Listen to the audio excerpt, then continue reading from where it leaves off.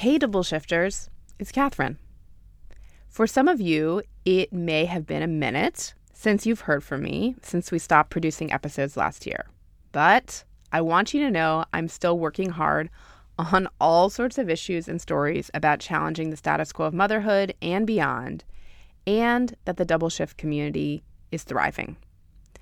In case you didn't know, I now write a weekly newsletter available to all on Wednesdays where I cover topics like why your working conditions as a parent are unacceptable, how to make friends as an adult, if organized religion is a cure for our community care crisis, and why your messy house may be your superpower.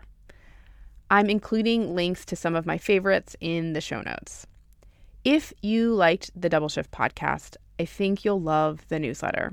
You can subscribe by going to thedoubleshift.com/newsletter. That's thedoubleshift.com/newsletter. It's also linked in the show notes. And for those of you who love double shift ideas and stories, but don't have time to read newsletters, I totally get it. And I want you to know that members of the Double Shift get an audio version of the newsletter every week, read by yours truly. It's not the same as the podcast, but you get all of the Double Shift goodness in your favorite podcast player, in your ears while you are commuting or doing the dishes or whatever you're doing, and you can stay connected to this exciting work. Membership starts at $7 a month.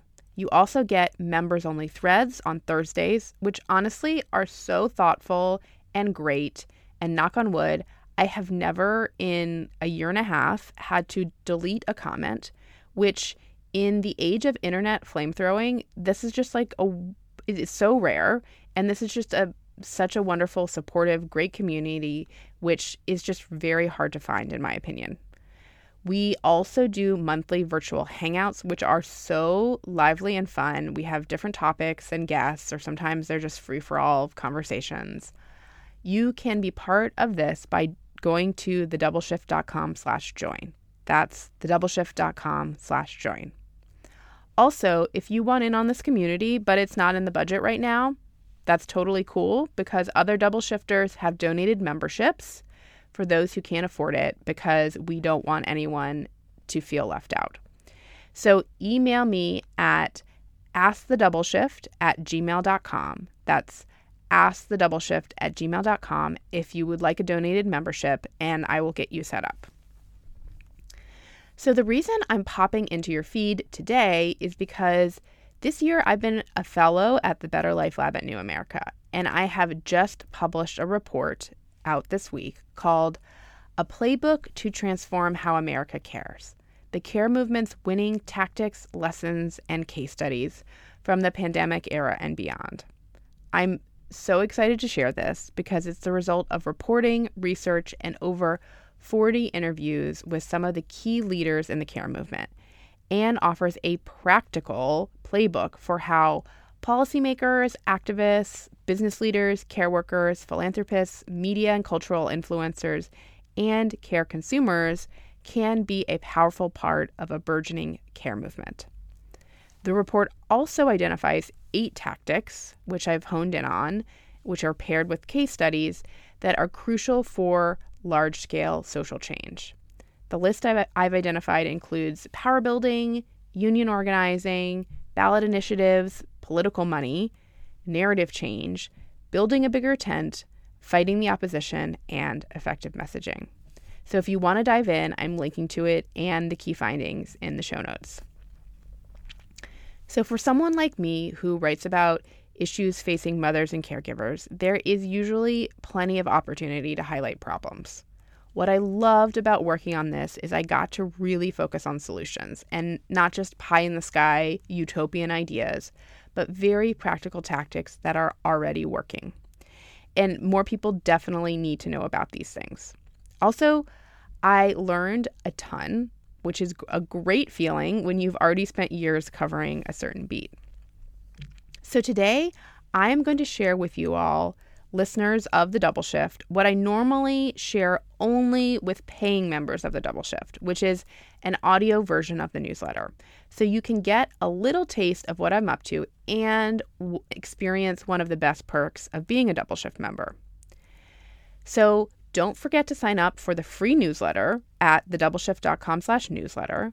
And if you'd like to become a member with great benefits like an audio newsletter and to support this work, go to thedoubleshift.com/join. That's thedoubleshift.com/join.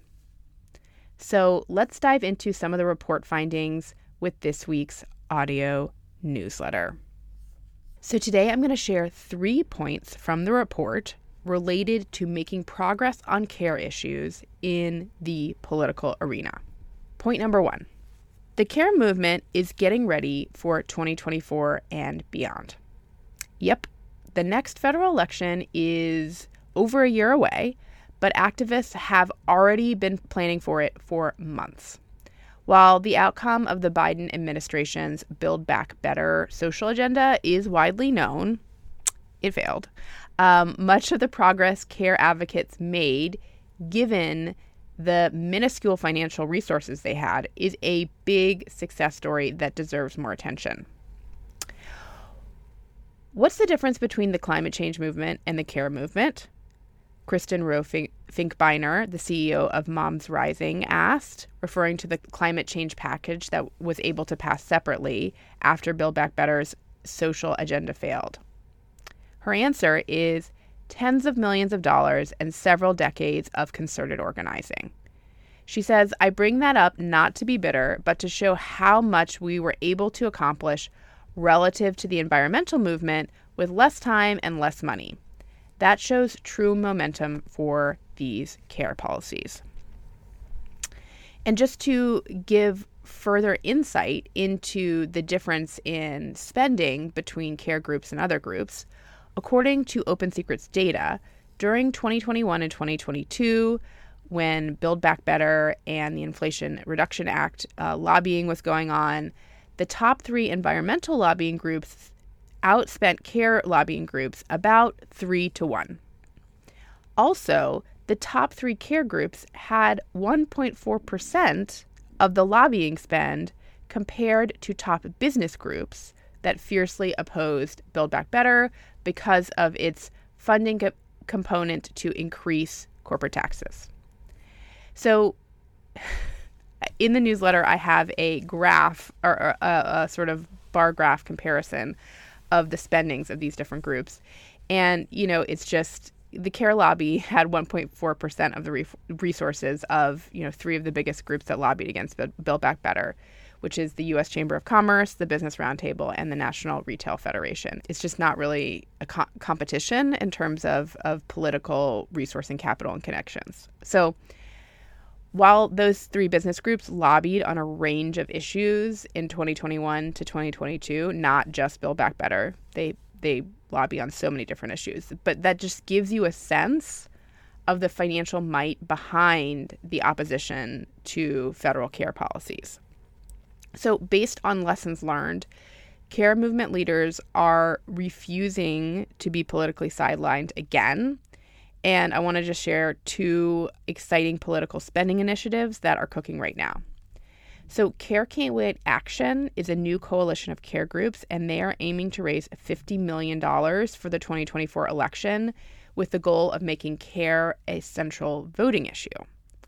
Also, the Campaign for a Family-Friendly Economy has a $40 million goal for the 2024 election, and they are running programs across 7 swing states. Okay, point number 2 I want to share. Care is a ballot blockbuster. So care policies about childcare, pre-K, and paid leave are popular across the political spectrum in red and blue states when put directly to voters. My report found that bold, meaningful, and even more costly proposals can often do as well or better at the ballot box than smaller, incremental ones.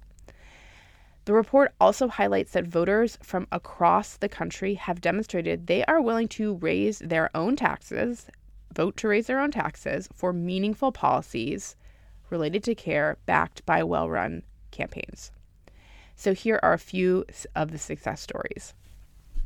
In 2020, Multnomah, a county in Oregon that includes the city of Portland, passed a Preschool for All initiative that funds universal pre-K for all 3 and 4-year-olds. It is funded by an anticipated $202 million a year in anticipated revenue raised from a new income tax on wealthy individuals. Another example is that through a new property tax, the city of New Orleans passed a ballot initiative in 2022 that will access over $40 million annually for early childhood seats for up to 2,000 low-income children. And I have a full case study about that in the report. Escambia County in Florida, in the Florida Panhandle, passed a ballot initiative with 61% of the vote that is now raising $10 million per year for 10 years for children's services funded through a property tax. This passed in 2020 at the same time that Donald Trump won the same area with 57% of the vote. There are, in case you didn't know, over 50 local funds across the country that raise $1.5 billion annually for children's well-being, which is really amazing. So in the face of federal inaction and state house stalemates, it may be one of the most effective levers out there, ballot initiatives, for taxpayers to get the care funding that they need. Also, check out my op-ed this week in Time about how ballot initiatives are one of the most promising ways to fund childcare without needing Congress to step in. I will also include a link to that in the show notes. Okay, point number 3 about politics and care. So the third point is strongly countering the opposition is needed. When movement leaders find themselves facing active campaigns from better funded corporations, like what I was talking about, and business groups and social conservatives, when I was talking about that lobbying money, this is what I'm talking about. Identifying and defining the narrative around who's fighting against care policies and why might help coalesce strength. You need to make it clear what the impediments are, said progressive messaging strategist Anat Shenker-Osario. There has to be a contrast and there has to be a villain. Otherwise, why is it that we don't have these things? What's going to animate people to get into and sustain the fight? I think this is a great point. Clearly, naming and shaming the corporate greed that fosters inequality needs to be a part of the playbook as a counterbalance to corporations who fight against tax increases. So I hope you've enjoyed a little snippet of this reporting from the report. There's a ton more goodness in the playbook, so I am including a link to the report highlights, which this newsletter is adapted from, and the full report in the show notes. You can download it to a PDF and send it to your Kindle if that is your kind of thing. So much appreciation to Bridget Schulte and the Better Life Lab for supporting this work. So after all this writing and the reporting marathon, I am now off on a whirlwind of business trips, and this week's members-only thread will be asking you all what you love about work travel. So Double Shift members can get that in their inboxes this Thursday. I look forward to hearing your comments. If you are going to be at the MH Work-Life Care Summit tomorrow, Thursday, the October 26th in New York City, please find me and say hello. And if you're going to be at CareFest next week, November 2nd and 3rd in Los Angeles, please also come find me. I'm starting my whirlwind of travel.